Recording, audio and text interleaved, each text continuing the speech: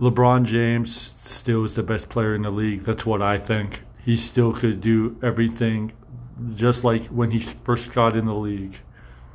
Rebounds, he could score points, get assists, play at MVP level still. And if anybody thinks different, you can, but it's my opinion. He's still the best player in the league, period. 4 championships in his career.